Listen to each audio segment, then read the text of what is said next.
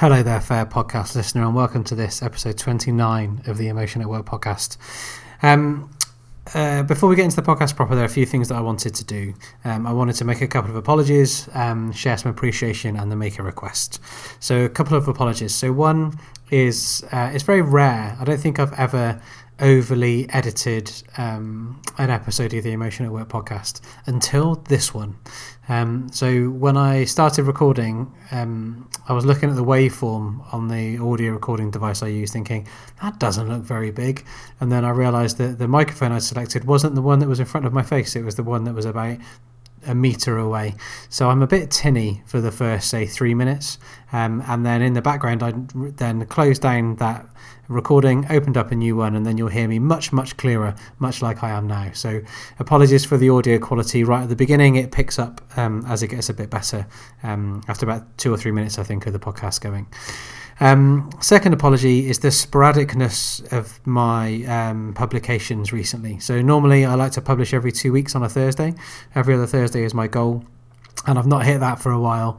As the regular listeners of the podcast will know, I've had some trials and tribulations with moving house, and as you'll hear about more in the episode to come, I've moved house. Yay! But what that's meant is that I've had other priorities that I needed to focus on that wasn't recording additional podcast episodes. Plus, I was without the internet for a while, so that made it a little bit tricky too. My appreciation then is I'm always blown away by the fact that this podcast gets between 150 and 200 listens every week. And I just wanted to say thank you very much, loyal listeners, for your support and for sticking with the Emotion at Work podcast. It picks up new followers every week, and its listening numbers get bigger and bigger every week.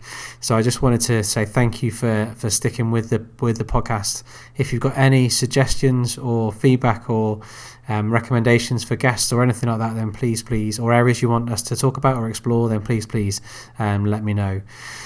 And then my request. So it looks like this podcast works well for the listener in the way that I see it being shared online, the comments that I get back both anecdotally to me, but also what I see people sharing when they share the podcast. The listener numbers are high. The number of new listeners that we pick up is increasing, and followers of the podcast increase as well. So what my request is, if you'd be willing, please share the love for the Emotion at Work podcast by leaving us a review and rating us, whether that be on iTunes, Overcast, Stitcher, Podbean, or wherever it is that you get your podcast from. If you leave us a review, it helps other people find the great content that you already enjoy. And that's it from me. Episode 29, we're continuing with our linguist theme. So we've got another linguist on as a guest this week to add to the other ones that we've had on before, because I think it's a much needed to be explored topic. So episode 29, here we go.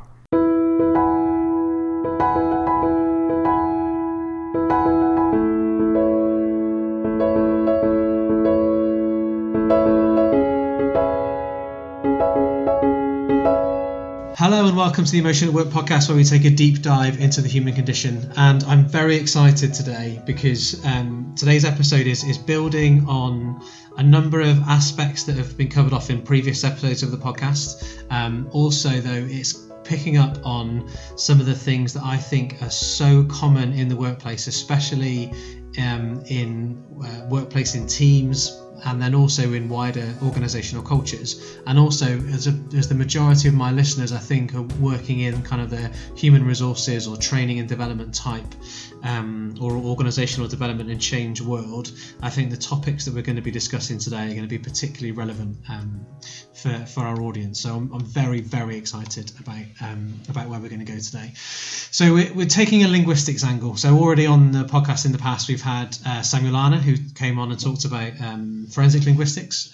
We also had Jessica Robles come to talk about interaction, and we've had Professor Dawn Archer on, and then there's me been talking about some interactional aspects as well. And so today our guest is also from the research background, and that is Mr. Derek Bagsfield. So let's get him on the air. So hello Derek, how are you? I'm fine, Phil, and thank you very much indeed for having me on today.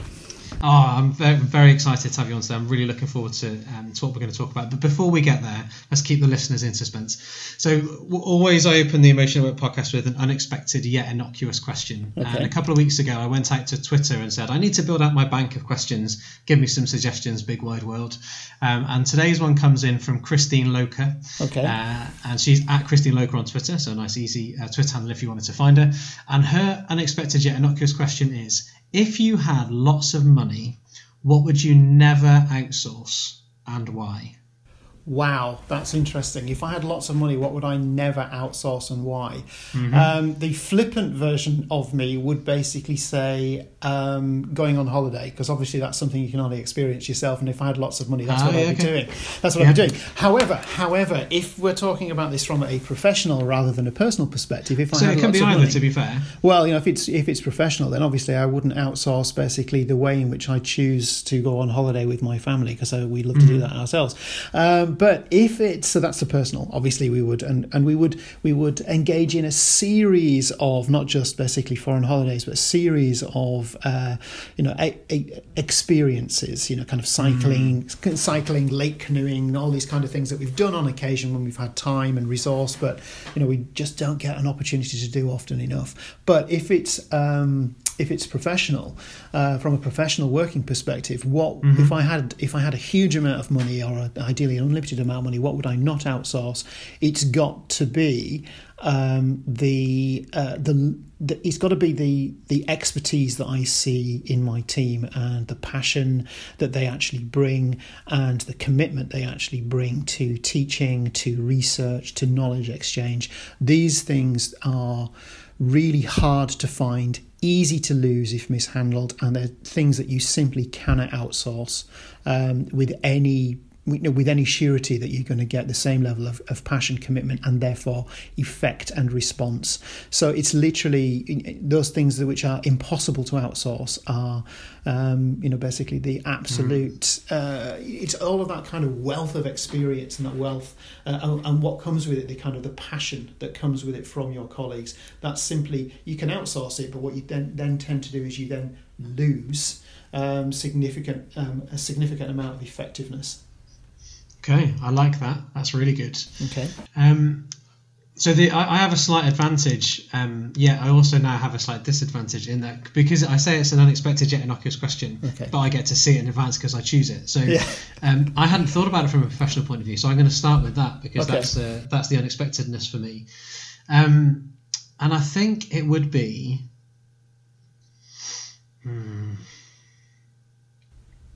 Go on, you've got me in suspense now. Yeah, so I'm trying to decide what would it be. So I think it would definitely be the interaction with other people. So if there's one thing I enjoy most, it's enjoying conversations and discussions and exploration with people, whether that be in a coaching capacity or in a consulting way, that sort of stuff. Because there's plenty of things that are easy to come to mind that I would outsource. Admin, but I think professionally it would be interacting with other humans, because that brings me a lot of joy. Now, if it was personally, I came at it from a really different angle. Mine would be cooking.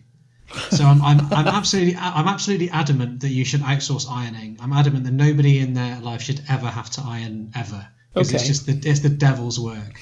I agree to an extent, but I'm going to come across as somebody who really likes ironing. I don't, but ironing is instrumental in my household. When we're divvying up the work tasks, let me just put it this way: whoever's ironing gets to choose what's on the TV, on the big TV in the front room. So, if there's something you really want to watch, then basically you volunteer to do the ironing, and then everybody else either has to sit through what you want to watch, or they have to go and find something else to do. So I'm a bit of a geek. I've been quite happily watching the ITV run through of The Hobbit and Lord of the Rings series. I was ironing on Saturday night purely on the basis that I wanted to watch Lord of the Rings Two Towers, because that happened to be on ITV from 8 o'clock, through till kind of 11 o'clock. Okay. So there you go. You see, I understand what you're saying. Ironing wouldn't be my first choice of one of the things that I'd need to do. However, what it did do is it got me some quality time on our relatively new TV that we've got on the wall. So there you go. So What can I say?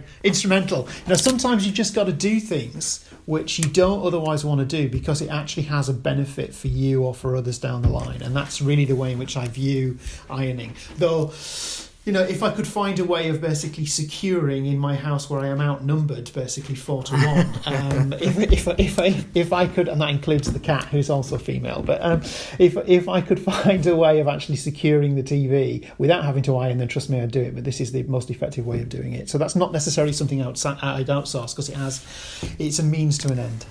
Yeah, see, that still doesn't sway it for me. Fair enough. I've given it a good attempt. You have. That was a very good attempt. Someone else in the past has described it as quite mindful for them. They find it quite therapeutic in that way. Whereas cooking is that therapeutic thing for me. I just get lost in cooking. Opening the fridge and saying, right, what have we got, and then creating something that tastes really good. Yeah. I really enjoy. Well, I'm pleased that you said that because unfortunately, and this is going to sound horribly traditional, but for me, the extent of cooking for me is warming stuff up. However, basically my wife and both of my kids actually find the creative aspects of cooking to be incredibly rewarding. They find it doubly rewarding because the deal is that if they're cooking, I'm the one cleaning the kitchen up afterwards. So, basically everybody's happy. And I know that sounds horribly traditional, that basically, I'm not the one who does cooking, but I'm not particularly good at it. I'm afraid to say I like cleaning the kitchen. I know that's a little bit sad, but it's a bit therapeutic. It's a bit therapeutic, and I view that as a price well worth paying for an absolutely fantastic meal with my family. But for me, cooking, everybody has their strengths. Unfortunately, that's not one of mine. Yeah. No, I know that there's lots of sort of atypical things that are not my strength at all. I can't hang a shelf. It's just that anything to do with kind of working with my hands, I just find really, really tricky to do. I was chatting with we've just moved house. Also, regular podcast listeners will be pleased to know I've moved house. I'm now recording this podcast in my new home, which is amazingly exciting. I was chatting with our new neighbour, and he said, there's a fence that neither of us are sure whose fence it is, and the land registry can't help us and anything, all that sort of stuff. So we've just come to an agreement that it needs replacing, and we'll split the cost between us, and we'll just divvy it up, and we'll both agree what we're going to get instead, and so on and so on. And I said, when we get whoever we get in to do it, and he said, what do you mean get someone in to do it? Can't we do it? I was like, no. I'm going nowhere near that, He said, that's fine, because I'm a joiner by trade and I do lots of different build. And I said, you know what, if you want to do that and if you're happy to construct it, then you fill your boots, but that is just nowhere near my strength in any way, shape or form. I'm useless when it comes to anything like that. No, being a farmer's son, I should say that I'm absolutely fantastic with my hands. I can make any engine sing, and I can hang, kind of doors and shelves and things like that. Unfortunately, whilst I can turn my hand to hanging shelves, my father-in-law, who lives very close, is always the first one to arrive with toolbox and the demand for coffee in hand whenever we've got anything like that. And so I just let him get on with it, partly because he's significantly better at it than me, and partly because it's just I get an easy life that way. So where I'm going to get, this wasn't my intentional link, but where I'm going to go with that, how I'm going to take that into today then is so after I left that conversation with my new neighbour, my wife said to me in jest, so did you walk away from that feeling really weak and feeble then? I don't know, what did she say? She didn't say weak and feeble. What did she say? Feeling a bit girly, that was it. She said, did you walk away from that feeling a bit girly? And I was like, no, actually, no, because that's what he's good at. I know what I'm good at, and I'm okay with that. But and I think because of the relationship that my wife and I have, she could get away with that. But if that had been someone else, that might be different. So where I'm going with that for the listener is that we're talking today about banter, about impoliteness, and about power. And I just thought that might be a nice way to take us from where we've been discussing so far, then into the topic at hand for today. Yeah.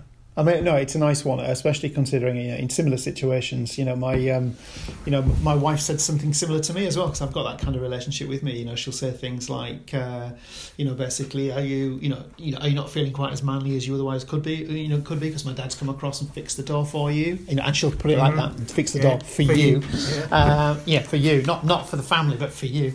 And I'm usually, kind of like, no, I'm really comfortable with that. Basically, he's got his strengths, I've got mine. But it does talk to these kind of society's notions of identity and gender identity, and also your notions of competencies both in society and when you get into workplace environments, competencies about what somebody's professional aspects are. And then you've got all these kind of notions around identity, which include the kind of more sociological factors, as in age, as well, more sociological factors beyond gender, which includes age, which includes also notions of ethnicity, levels of education, where you're actually from. And we've got all of these kind of weird, what Roland Barthes called these kind of Barthesian myths, or rather these stories or societies that we as members of a society or culture tell ourselves is actually normal. And then if you're basically, getting into any kind of interaction, then your sense of self, your sense of identity, this notion of this both social and academic notion of what's called face, then becomes a particular issue. And I'm sure that your regular podcast listeners have come across the concept of face when you talked to Dawn Archer recently. So this notion of face is absolutely instrumental in notions of banter, because when you're actually doing banter, which is broadly defined, at least from an academic perspective, and I should point out just as an aside here that kind of academia doesn't try and force definitions on other people. It tries to take a descriptive view and tries to say this is what we feel that members of society are meaning when they're using terms like banter. Banter is often defined as things like insincere impoliteness, which it basically means is that if I know you very well, I may actually venture an insult to you on the understanding that you will recognise that it is insincere, because we are such close friends, because our mutual identity construction is so close that I can risk offending you, knowing full well that you will recognise it's me just simply poking fun for fun's sake. Now there's an inherent risk in that, because if I'm relying on you more potentially than other forms of communication to recognise what I'm trying to do, if you don't take that the way in which I intended, and that notion of intention is very problematic. Indeed. Of course, if you don't take that the way in which I've intended, that can cause either kind of damage to breakdowns of relations, or if it's in a workplace setting, a very uncomfortable and lengthy process with which you've got to talk through your explanations to colleagues in HR. So, and that has happened in the past in various professional settings of which I am aware. Yeah. So this notion of banter, when I put it like that, people may think, well, why on earth would you ever want to get it? You put yourself at risk like that. Well, banter in many ways is actually essential. It's essential for the construction and the maintenance of the construction of social groups. It's because it indicates when it's communicated and accepted for what it is. It indicates that not only are we cooperators, but we are so close as cooperators that potential damage to our relationship, A, will not work, and B, will not actually negatively impact the collective way in which we work together. So there are huge positives to have a healthy banter relationship, but there are also significant risks if you get it wrong, if it's overused, or if it's used where there is a disparity of power relations, if there's an asymmetry, as it's called, between power relations, or if there are sensitive sociological factors at work, either external or internal to the communication. For example, if somebody was to say to me, if I'd done something slightly wrong and somebody said to me, "Oh, you old fool," if I had suddenly then felt, or if I generally felt sensitive about my age, and ageism being a very real issue in workplaces in the UK, then ultimately that attempt at banter, saying something like, "Oh, you old fool," that's a fairly commonplace, a fairly innocuous thing to say. but people may actually take that, take offence of that. And if you start moving into notions of ethnicity or gender or region of origin or level of education, you've got a real potential for a very messy outcome where one was not intended. Absolutely, and I think I can think of a number of examples from my professional past where there's been one joke, well, the banter or the insincere impoliteness was around somebody being from Yorkshire and their propensity to spend money.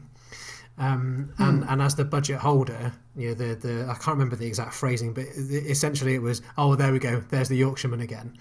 And it was, no, this isn't about me and my background or where I'm from. This is about the fact that you're being frivolous with money, and as the budget holder, I'm saying no. That's that's I think that's an irresponsible way of spending the cash. So this isn't about me being from Yorkshire and all the identity that brings with it. This is just about, in this example of what you're coming to me with a request for money for, I'm saying no because I don't think it's a worthwhile, or it's a spend we don't need to make. Yeah, I mean, and that example beautifully, I think, that example beautifully exemplifies the differences between banter, which is insincere impoliteness, and actually veiled, genuine impoliteness. And one of the things that we need to be aware of is that there is currently no linguistic way of distinguishing between the two. And that's really, I think, why you get so many people constructing offence where it may not have been intended, and then actually taking, and then genuinely feeling. I mean, we're not talking about people who are overly precious here, but we are talking about people who, basically, because there's no real linguistic way of differentiating between banter and basically impoliteness, which is masked as banter, if you see what I mean. So something which I want you to see it's banter, but it's actually barbed behind it.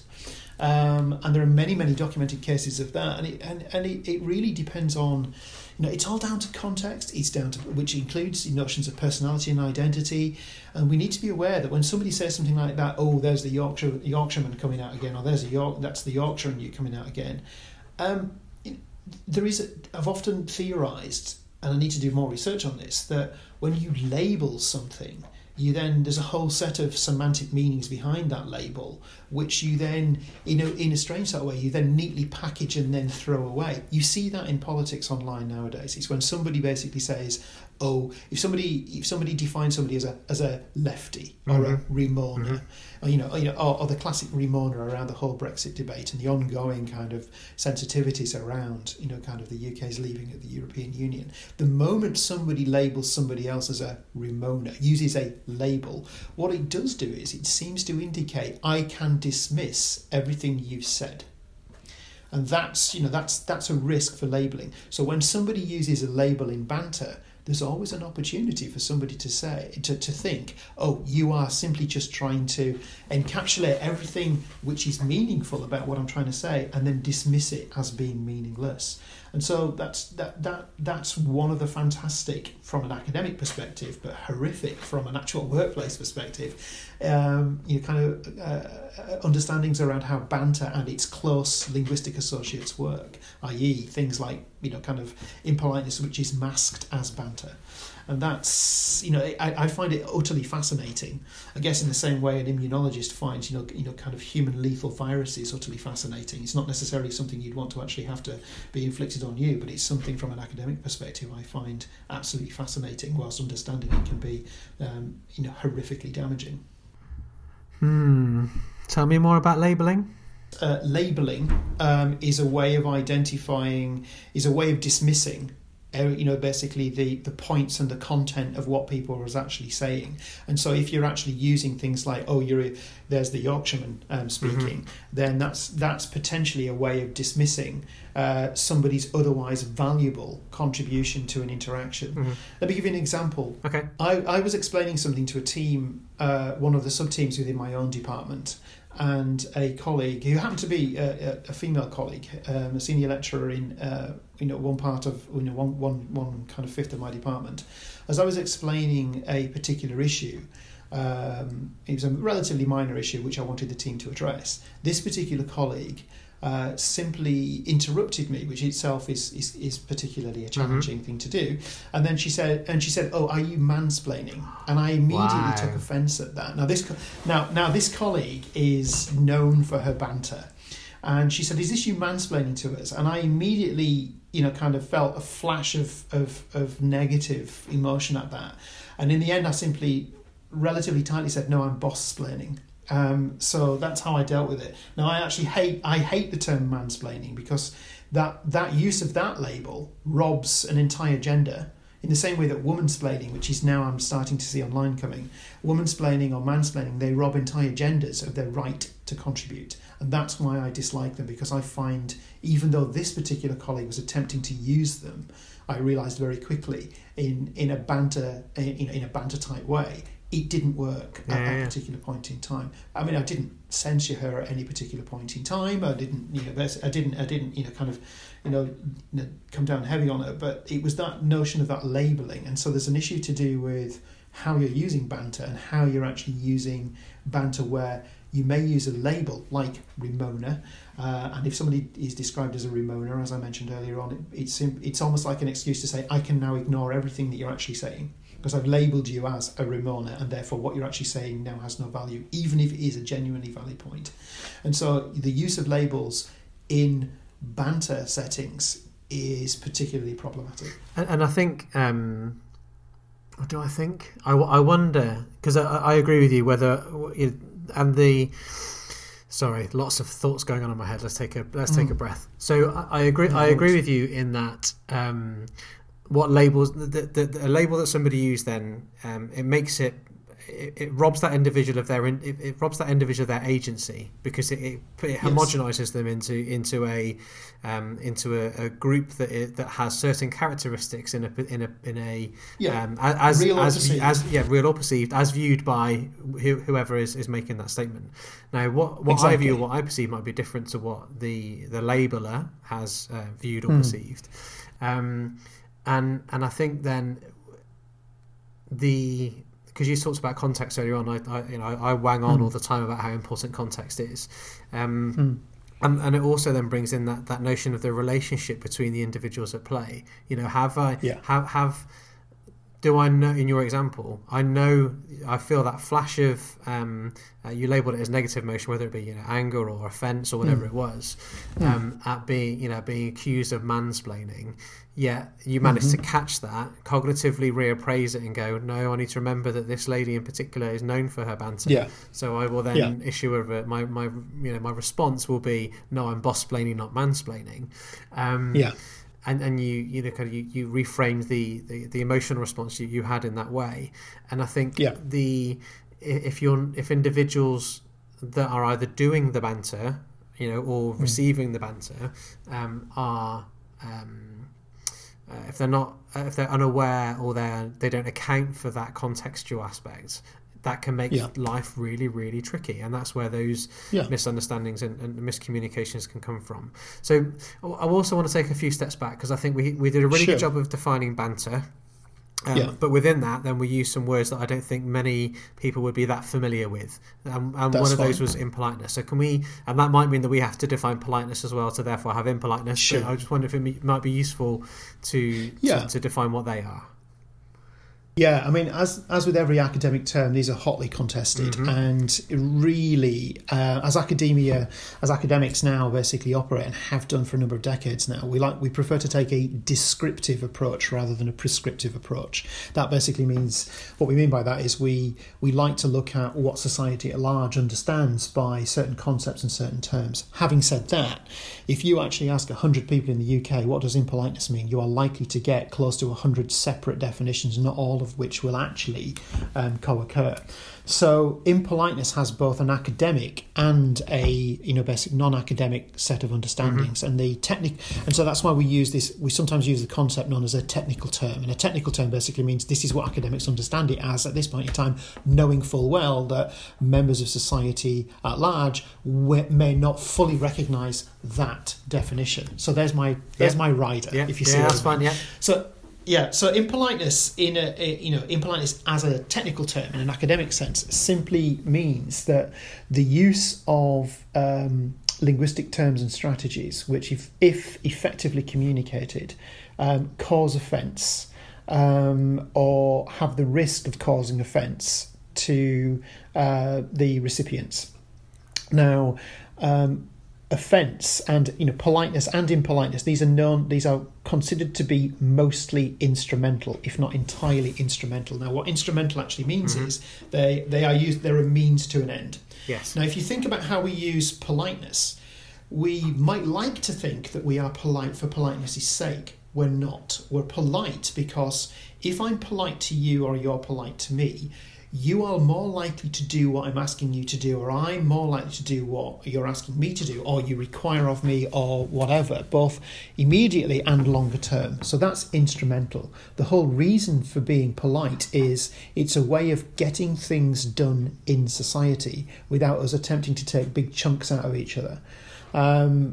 Because again, our face and our notions of identity are constantly at risk. Yep. So how do you mitigate? How do you reduce the impact? How do you acknowledge that somebody else's individuality, somebody else's individual identity, and their face are intact? You use politeness. Now, from time to time, I mean, if you've been out in Manchester on a Friday night, you will probably see that not everybody is as polite to one another as we might otherwise, like to think or would want to happen. I mean, I'm not just picking on Manchester. That's basically every town and city in the UK. Every town and city in the UK. I mean, I'm originally from Kendal, and I can tell you, going out on a Friday night in Kendal when I used to do that, there were quite a few conflictive elocutions, I think is a technical term. I hear quite a few linguistic arguments. So I would say is people basically having a right old go at one another, both physically as well as linguistically, i.e. they were being impolite. They were using linguistic terms, they were using language in order to purposefully attempt to offend somebody else. That's what impoliteness means.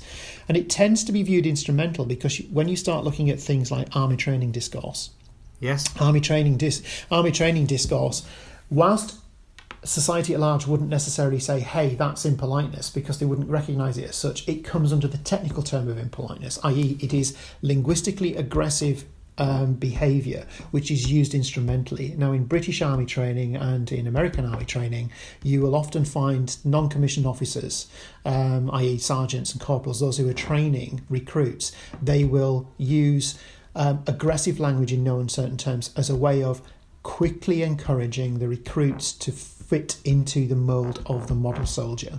Because if you do that and you get it right, those people will survive on a battlefield in high-stress situations. Now, that's an extreme form of instrumentality.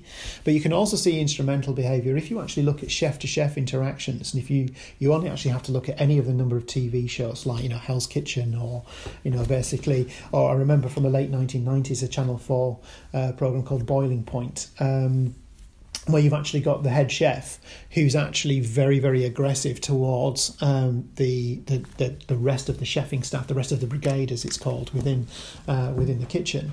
It's done so because it's high stress, high stakes. They've got to move very, very quickly. They've got a reputation to uphold. And politeness takes time. Impoliteness, doesn't take quite as much time, and it nevertheless pushes forward the force of what you mean very, very quickly.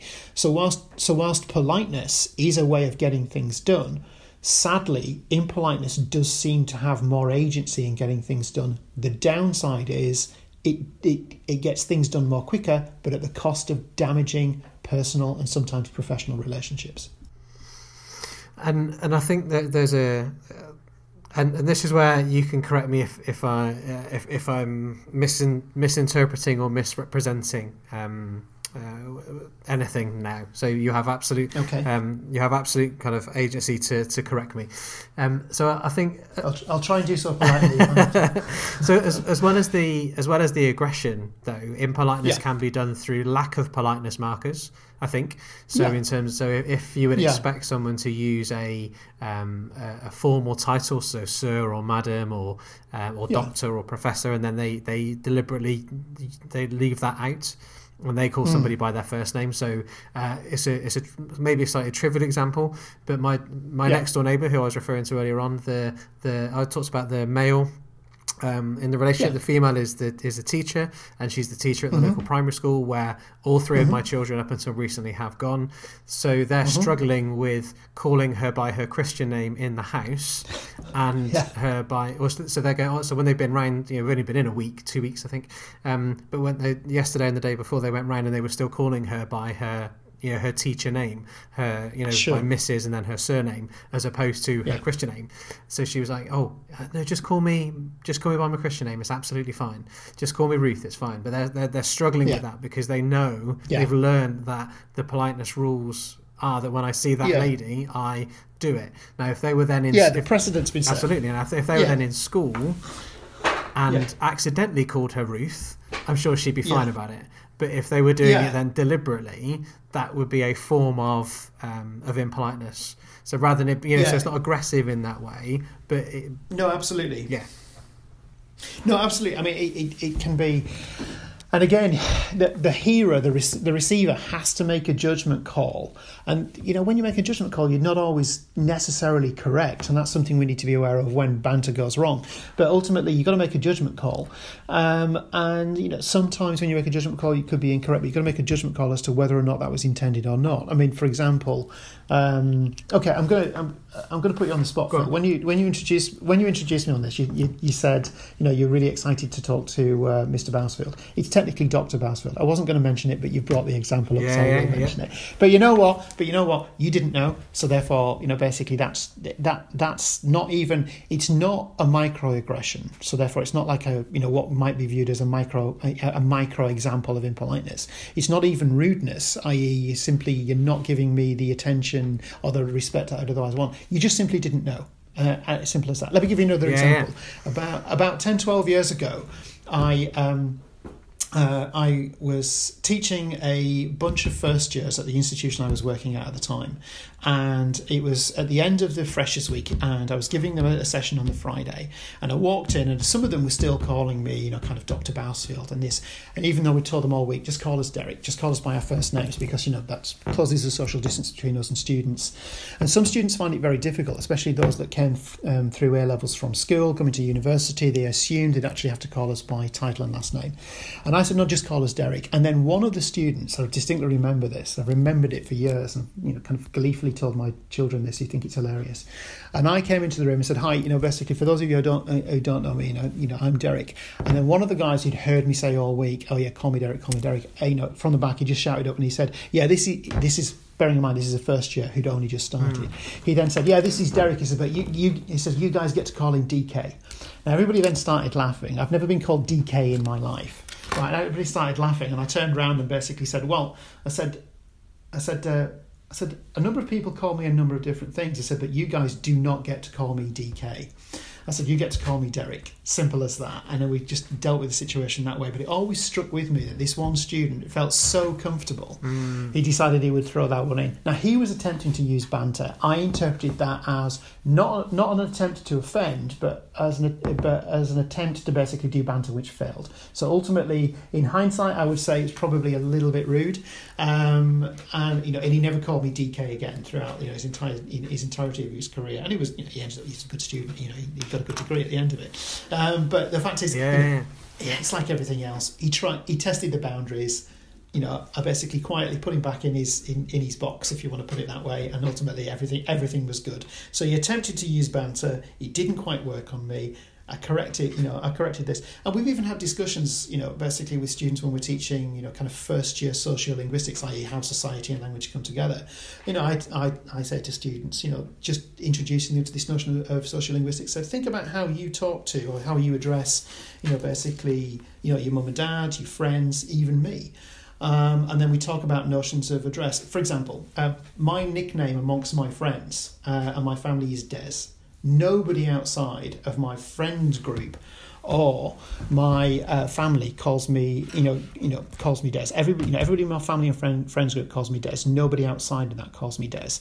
Now I've mentioned this to students, and then I've basically said you will actually have your own nicknames, which sound absolutely perfectly fine from family and friends group, but if I used the nickname to you, you'd be horrified. I said in the same way that none of you in this room get to call me Des ever, and that normally goes down really well. They kind of have lots of smiles, and those that get it never use it, and those that don't try and use it once, and then I'll have a chat with them about it. But it's just a way of basically getting these things across, and this indicates something which you mentioned earlier on, Phil, which is basically it's not so much what you say, it's who you're saying it to and what that relationship is like. That is hugely instrumental in the interpretation by any individual of what is meant to be banter and what is not taken as banter. And I think in the workplace as well, we have to account for overhearers, who aren't necessarily the intended recipient of the banter. So it might, and I've had cases, within my HR experience, I've had cases where you have two individuals who have a relationship that they feel between them allows them to use particular language or terminology or terms of address or what they describe as terms of endearment. But then when you factor in overhearers, whether they be peers in the team or members of the public in one example, or others, that their interpretation of that then can be massively different to what those interlocutors may have, what those speakers, I should say, probably, are trying to do between them. Because the instrumentality of that is we're using these terms, or we're using these address terms, or we're using this phrase or these phrases because we know between us we can say that and it's okay. But then when you were then bringing an overhearer, and I've had it. One example was within a team, where somebody new joined the team. This banter happened in a team meeting, and they were mortally offended by the fact that people in a professional context would use the language that was being used in the way that it was being used. But it had been precedent in that team for a long time. So everybody was like, "Well, what's the issue? We've been doing it like this for ages." I've got example after example after example, which I could tell you of that happening. And of course, one thing you've got to guard against. The thing is, fundamentally, banter is healthy. However, you've also got to guard against the fact that banter represents a particular cultural way of doing things. Now, when you've got new members of the team coming in, to expect them to simply knuckle down and accept and actually join in with that cultural aspect can actually be quite problematic. And that's something that new teams should really be gently asked to be away. If you've got a constant way of talking to one another, which outside of that group and outside of the long-term practice may actually be interpreted differently, I think you need to be mindful of that and need to be very clear of that with others. I can give you example after example of situations like that where the people overhearing it or people who have joined a group have actually seen something and they've been horrified about. I can give you example after example of that.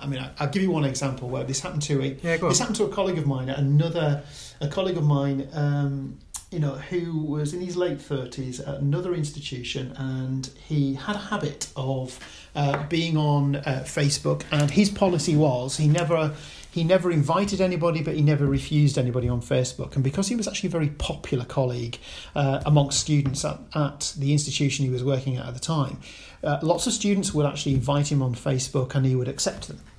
In hindsight, given his own experiences with HR about what I'm about to tell you, he subsequently is basically more circumspect. He's still on Facebook, but he does not actually accept new students, when they try and invite him up. So he just kind of leaves them there so they can't re-invite him and things like that. But in this situation, it was admittedly late at night. One of his students, who he knew very well, who'd actually done, who was an inspired student by all accounts, who'd done an awful lot of research and had worked with this particular colleague at another institution throughout her first year, second year, and her third year. Bearing in mind this colleague was male and in his late 30s, and the student who was actually posting on Facebook, she said, she was basically 21, 22, and she said, "Eek, only 3 more," something along the lines of, I seem to remember this, because I was called in as an expert by this institution's HR to talk about this. Right, okay.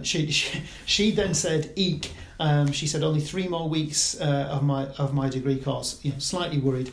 Don't know what else. Don't know what I'm going to do with my life. Now, this particular colleague who'd been teaching her for 3 years, he then listed, because it's just the way in which he does things. He's incredibly bombastic. He listed 20 things in there that she could do, and then summarised with his sting in the tail, which was, "Or you could stay with us to pursue a master's."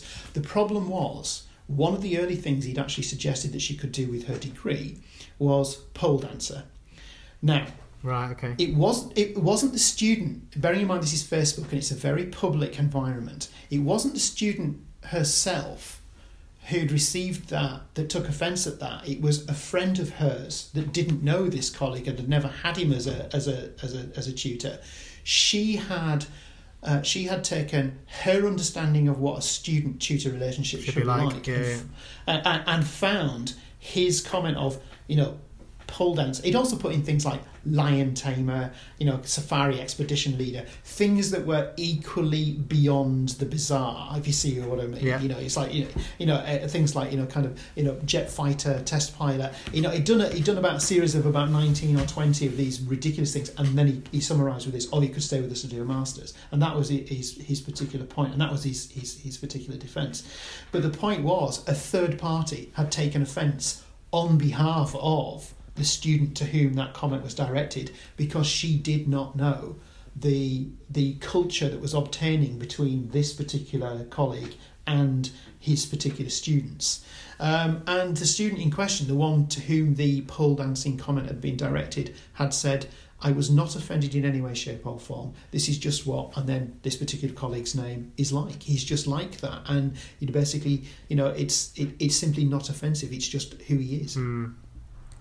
So I mean, just coming back to kind of link on this one and other things, you may have seen that my Twitter handle is Dr. Wordy Boy. Now, one of the reasons it's Dr. Wordy Boy is that my friends, my family don't do this, but my friends who I've grown up with, people I've been, I went to primary school with and I'm still in contact with and meet, basically once every week or once every 2 weeks for a catch up, they will refer to me as Wordy Boy. Simple as that. Okay. And I'm not offended, but they use this as a label. Thinking back to what I said earlier on about labels, yeah. They use this as a label, and they use this to basically, because I'm the only one of my friends group, not the only one who's been to university, but the only one of the friends group that's actually gone all the way through university and got a PhD and this, that, and the other. Mm-hmm. My friends are now running. One's running his own building firm, another one's running his own electrical business, another one's basically selling.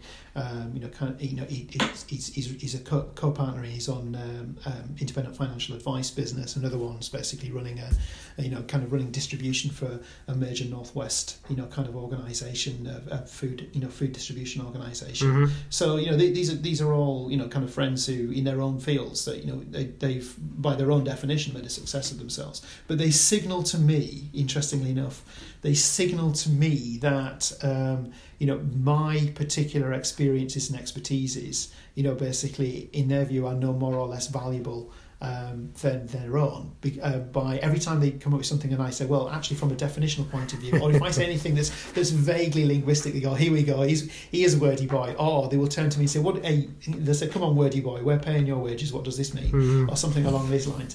And occasionally people who aren't within that kind of the centre of that kind of that group, where you've got more peripheral members, will actually get quite offended by, and in the past they have done, they've got quite offended hearing this and thinking, they shouldn't be talking to you like that. And it's like, well, okay, so there's society says academics should be viewed in this way, but I've grown up with these people. I've actually seen them, sitting on the floor with a grazed knee, crying at age 5, that kind of stuff. So it's, there's a history there that you dismiss, at your peril. And for me and my friends group, given that we are basically a very close-knit friends group and have been for more decades than I care to remember in some ways, I think that probably has more weight amongst the group of us. That doesn't mean to say that we don't fall out. We occasionally do.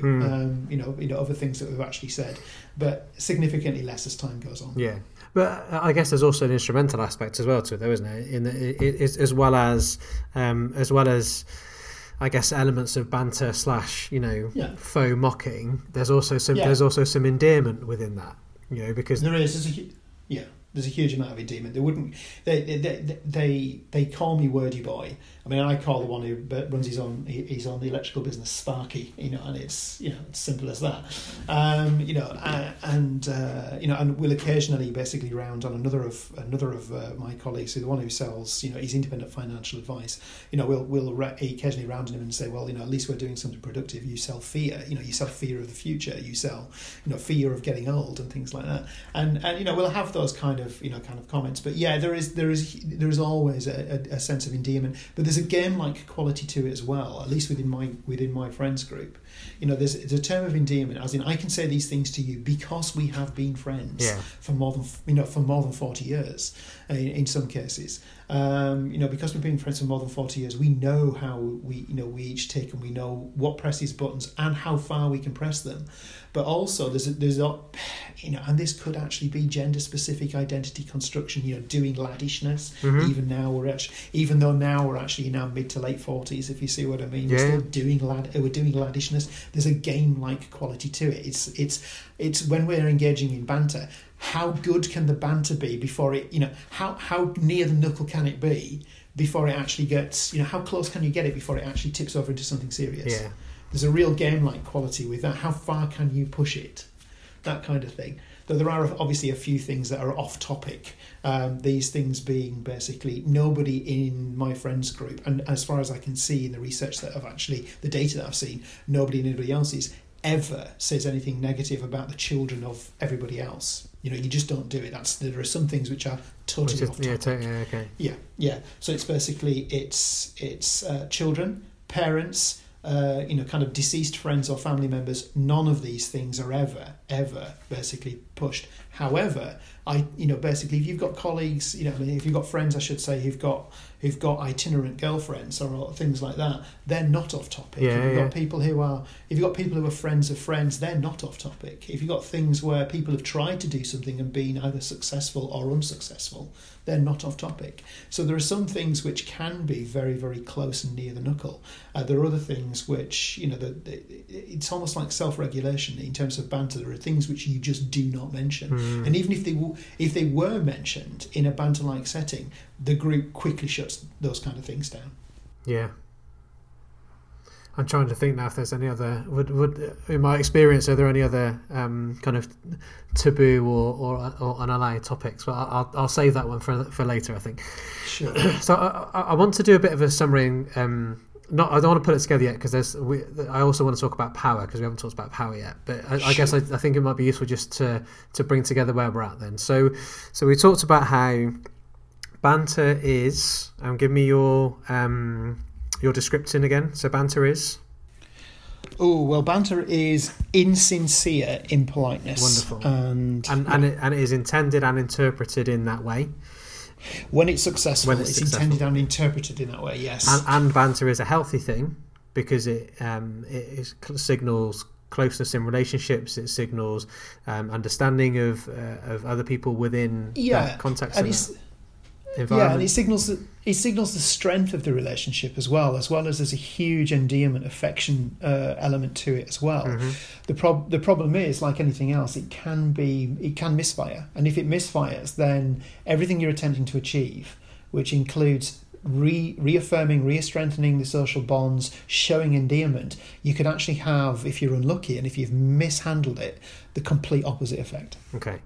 So that then brings us back into the impoliteness bit then. So that's where things are done to either aggravate or offend or threaten or be aggressive towards or something in that way, and using most commonly linguistic. I wonder if there's some paralinguistic as well, but we'll come back to that later. There's definitely paralinguistic. So, but using linguistic or paralinguistic strategies to do that. On the contrasting side of that, then there's politeness, where we are doing either linguistic or paralinguistic things to grease the wheels, I call it. So they're things that grease the wheels of conversation or grease the wheels of actions and future kind of working and relationships. And both politeness and impoliteness then can happen within interaction with other people, and then banter is the insincere aspects of impoliteness. Yeah. So what if we then added, as much as Venn diagrams are often overused, if I then added a third aspect to that. So if one of my circles in my Venn diagram is impoliteness, another one of those then is banter, because you can do impoliteness and be doing banter, and you can do impoliteness and not be doing banter. If we then bring power into it as well, then what does the research tell us about how power kind of interplays or overlaps with those other two aspects? It interplays and overlaps very, very carefully. The reason being is that the power asymmetry, because the theory and the practice seems, and the data seems to suggest that people who are more powerful within hierarchies, organisations and structures don't have to use as much politeness, all other things being equal, than those who are more powerless. Okay. That then sets up a series of expectations, so that if a more powerful person is attempting to use banter with somebody who's more powerless, that can actually therefore be assumed, or it can sometimes be interpreted, or is more readily interpreted, as actually being sincere rather than insincere. And so therefore banter from basically somebody who's in a senior boss type position coming down the structure is much more high risk. Mm-hmm. And so that doesn't stop people who are slightly lower than basically the person who is a kind of in a managerial position from using banter, or attempting to use fairly light or significantly more innocuous banter towards that particular colleague. But again, that can sometimes be interpreted as a challenge to authority and a challenge to position. So the summary of the particular situation, on the understanding that significantly more research is actually needed, is that where power becomes more of a differential, then banter is used very carefully. And so is banter used? So if I can, I guess I want to play with a contrast of that. Mm-hmm. Then. So can banter be used by those without power, without hierarchical power in that way? So if you've got, you mentioned you've got a team which is made up, I think, of 5 different areas. So if I just imagine that's 5 different people, if somebody within your team then was attempting to use banter as a way of exercising or demonstrating power, is that a thing? Yeah, it is, and it's definitely a thing. Banter, in many ways, it may be that banter is rarely ever used just for the purposes of strengthening the social bonds, showing that we are cooperators and that very little will actually challenge us.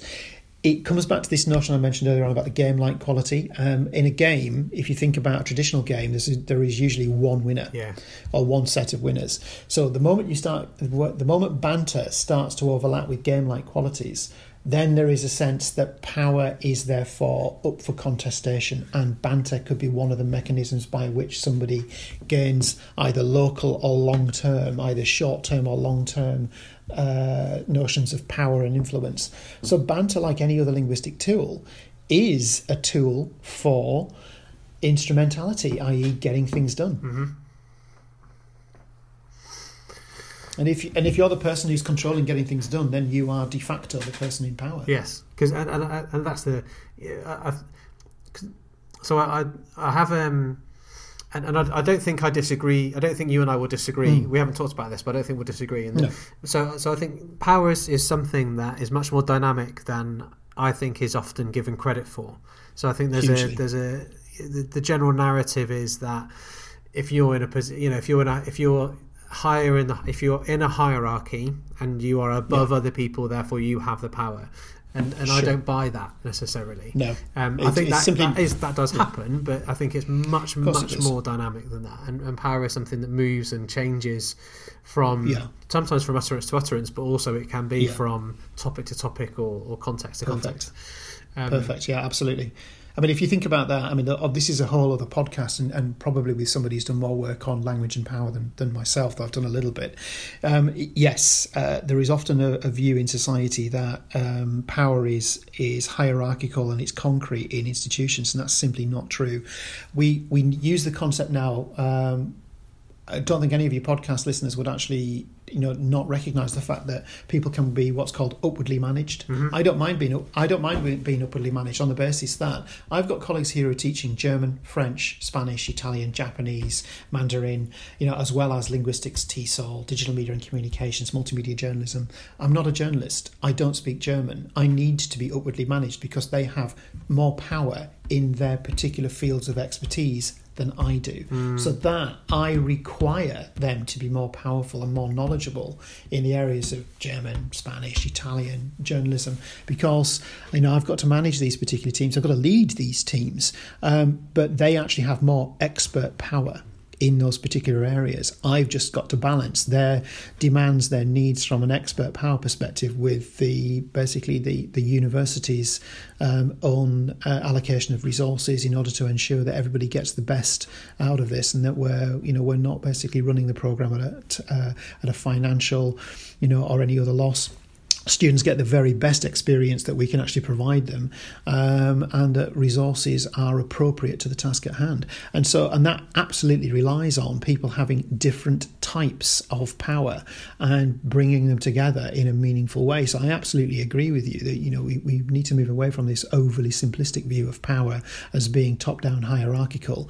It is diffuse, and I agree with you entirely, and the research would agree with you, Phil, that power changes from utterance to utterance, from minute to minute, from topic to topic. And I guess with that then is and this I think comes back to my very eloquent question of is that a thing question that I made a few minutes ago, which is that I then think I have experienced then banter as an instrument that somebody is using to get some or to assert some power of some description in some way, and where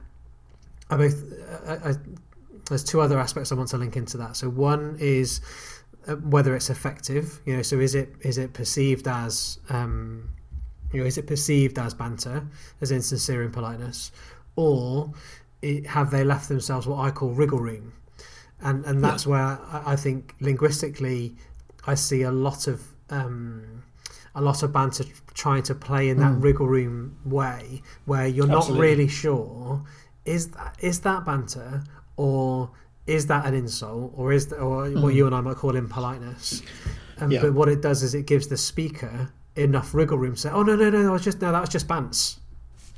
Yeah, I mean, I suspect there's a huge amount of that. I mean, wherever you get indirectness in language use, then people are attempting, in one way or another, whether or not they fully realise it or not, they will be conscious at some point that they're giving themselves what's called plausible deniability, i.e. that they are saying that, I was only intending it as such and such, not how you've taken it. And if you've taken it that way, then basically that was not intended, and that's really now becomes more of your problem. And I suspect that's a common defence, especially in workplace settings where you've got instances of interactions gone wrong, or genuine instances of banter gone wrong, or instances where somebody's attempted to get a bit near the knuckle with somebody and it's not been quite pitched rightly, and rather than them gaining instrumentality of power over the other person by using what appears to be a contender for banter, it's actually basically being responded to in a more negative way. I think, ultimately there's a lot of that can go on. And so, if anybody was actually hoping for a really clear response to basically what is and is not banter, I'm afraid, we're not there yet, if we're ever going to be there.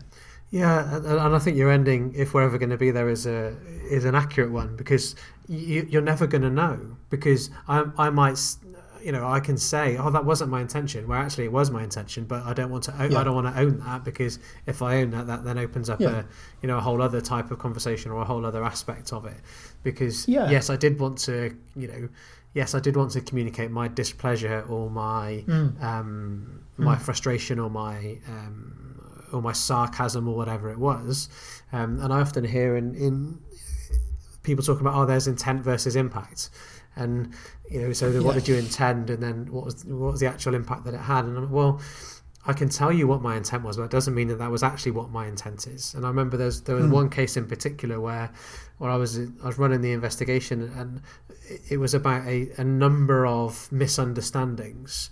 And if you aggregated up the number of those misunderstandings and some of the similarities of those misunderstandings, actually that led to at least sketch out a picture where it was hard for the individuals to say that wasn't my intention.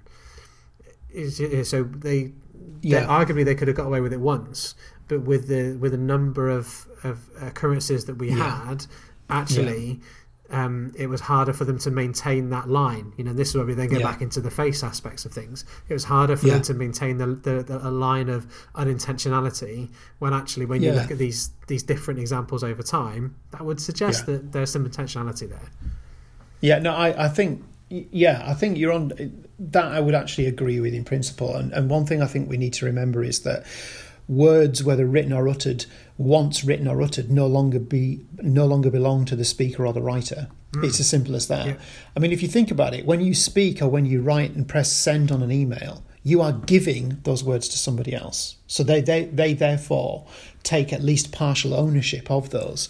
And given that language is imperfect, all naturally occurring languages are wonderfully, beautifully, horribly imperfect in terms of communicating our full intent and our full meaning, then ultimately you need to be aware that words no longer belong to the producer of those words. They belong as equally to the receiver of those words. So we need to guard against these, kind of ancient linguistic theories of, the producer owns these words and it's what they intended. We also equally need to guard against what have been postmodern theories in linguistics about, it's what the hearer does with them that counts, because that completely then backgrounds the speaker. Yes. This is essentially what? This is essentially a 50-50 or more or less 50-50 split between both the producer and the receiver, or the speaker and the hearer, if you want to put them in more simple terms.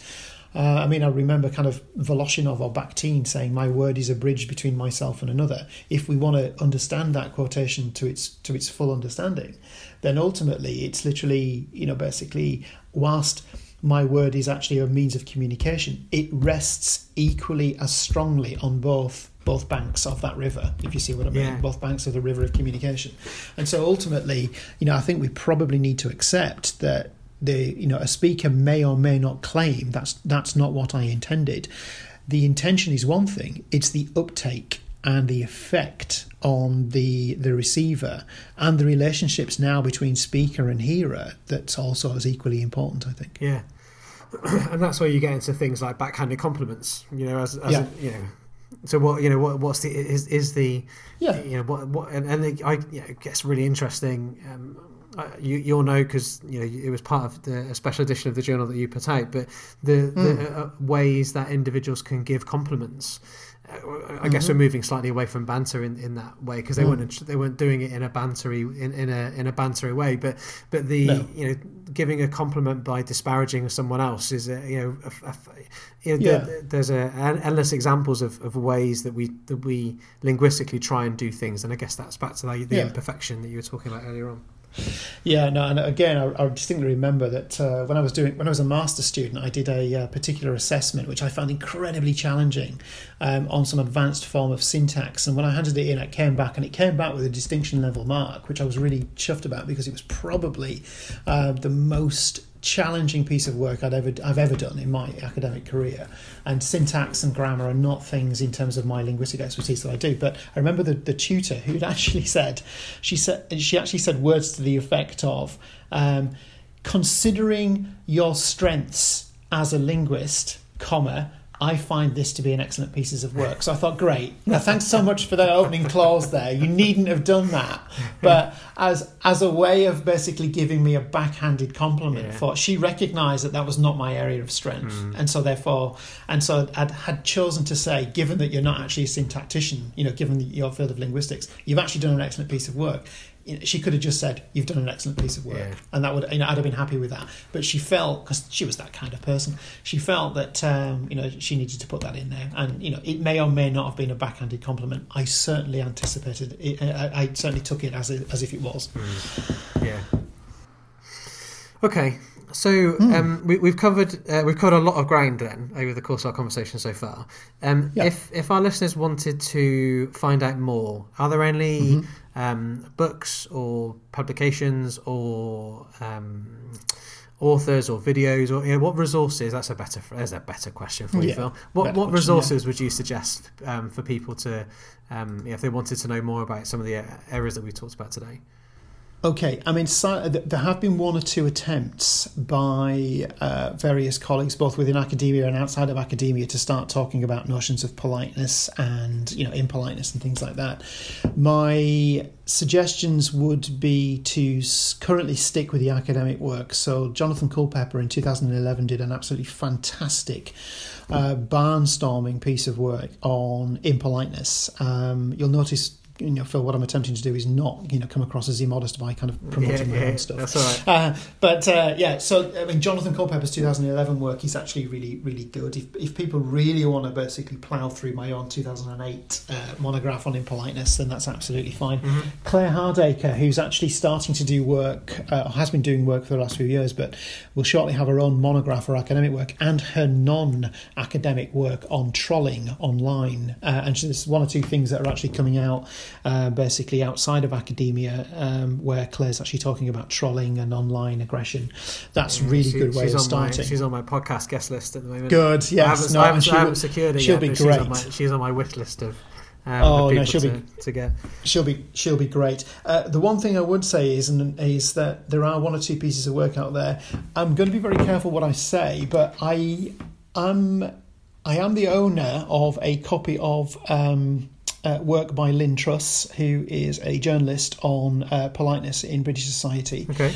I'm afraid to say, whilst I found it an entertaining read, there's evidence that she's misunderstood the models and the theories about notions of positive and negative politeness. Okay. And therefore that suggests that her work could probably do with a second edition. I'll put it that way. Okay. If I'm trying to be as polite as possible, because I otherwise, I otherwise found it an entertaining read, if a little too, how can I put this, not rooted in what academic research has actually found people in society are actually using in terms of notions of politeness. So be aware of that. Okay. That's not to say that I didn't like it. He says, trying to cover his back very carefully. And so, that's not to say I didn't like it. But, was that misinterpretation of Brian Levinson type? It was, yeah. Okay. I mean, she'd misunderstood the concepts, as you might do, on notions of positive politeness and negative politeness. Yeah. She'd misunderstood what those concepts actually meant, because, of course, we've got in our head a schema of that positive means good and negative means bad. And rather than basically, how Brian Levinson used the terms. Yeah, which is about positive being about reinforcement and acceptance. And your desire for approval, about your freedom of imposition. Exactly. So she'd misunderstood those and she'd misrepresented them. Other than that, it was a particularly interesting read, if a little too, non-secured in the academic research. Okay. All right. And then, of course, you can always get hold of a copy of the Journal of Politeness Research, Volume 14, Issue 2, which is on politeness and impoliteness in professional contexts. Indeed, and I think there's a number of different papers that are in that particular special edition. Oh, and some fantastic ones in there as well. Absolutely. Not. I'm not including my own, of course. No, not me.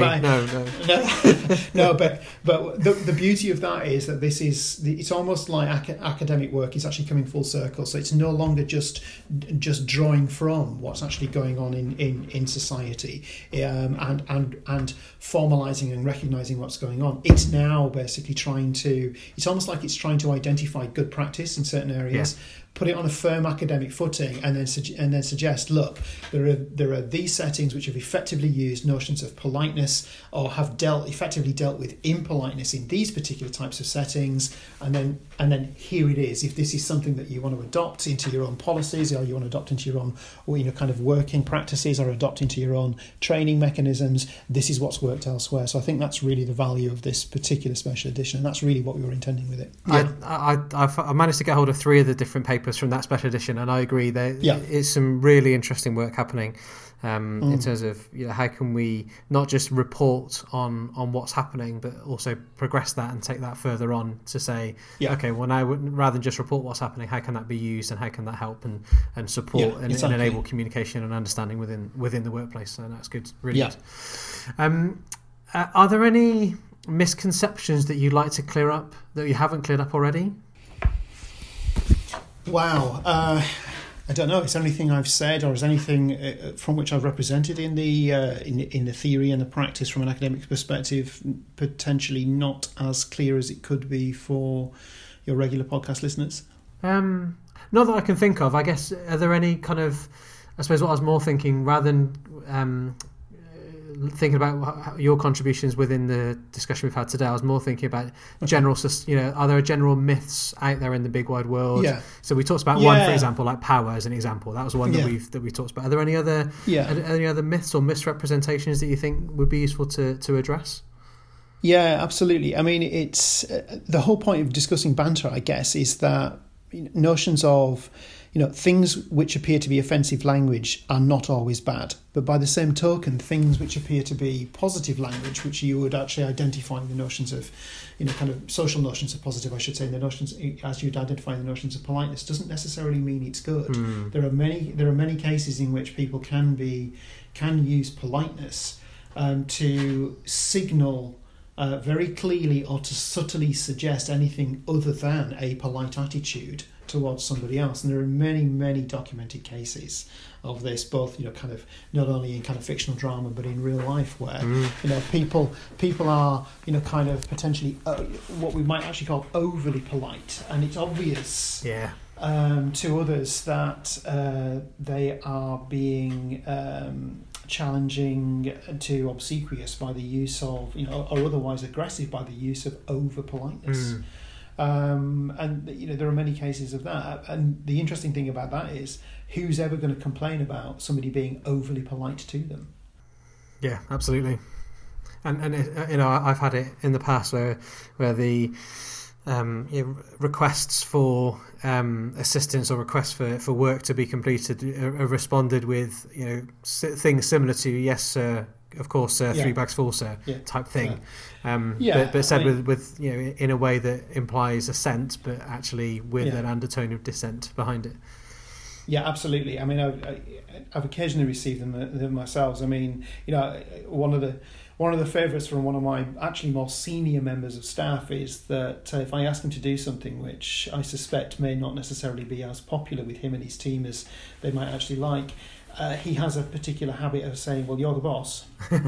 Okay. And it's I've never actually tackled him about whether or not he's being sincere, because and this might actually be of interest as well. I suspect he is, there's a level of, kind of permissible insubordination behind that phrase. But you know what? His team usually then gets their heads down. On the rare occasions I have to ask them to do things that they otherwise might not want to do, they get their heads down, they do it effectively, and everybody benefits. So why would I want to rock the boat? Yeah. That's a good example. I like that. Okay. Are there, beyond Claire then, because we talked about Claire already, are there any other anybody else that you think would be a good guest to track down to get on the podcast? Absolutely. I think if you're interested in notions of kind of politeness and impoliteness from kind of an additional perspective, then I would suggest Professor Jonathan Culpepper I mentioned earlier on. Dr. Claire Hardacre, absolutely for trolling online and the use of and combating against trolling online, up to and including basically how trolling is actually dealt with in various social media sites, as well as the kind of the real world impacts. I think definitely Claire. If you're interested in looking at cross-cultural notions of politeness, then Gillian House or Gudrun Held would be really good in those particular perspectives. Would you be able to either message me, or I want to make sure I get spellings correct, if that's okay? No problem. I can send you contact details. That's absolutely fine. Lovely, thank you. And there's any number of colleagues that you could find for any number of areas. I mean, if you're interested in looking at notions of language, politeness, identity, in interaction, then Pilar Garces Conayes would be really good. Again, I can send you details. Please. And notions of basically, well, I would find it interesting. I'm not sure your podcasters would, but notions of how you do politeness in what's known as Maori and Pakeha relationships. That's Maori in New Zealand, and Pakeha is a Maori word for European settlers. And basically the kind of how politeness is kind of politeness between two what are now seen as equal partnership cultures growing ever closer together. Then there are colleagues at kind of the University of Wellington in New Zealand that are working on research in that area. There's any number of things that any number of people I can put you in touch with for any number of aspects that you want to look at. If it's cross-cultural, intercultural, if it's kind of power relations, if it's notions of impoliteness, notions of trolling, absolutely. Let me know. I could spend an hour talking, enthusiastically and at length about, my colleagues' research globally.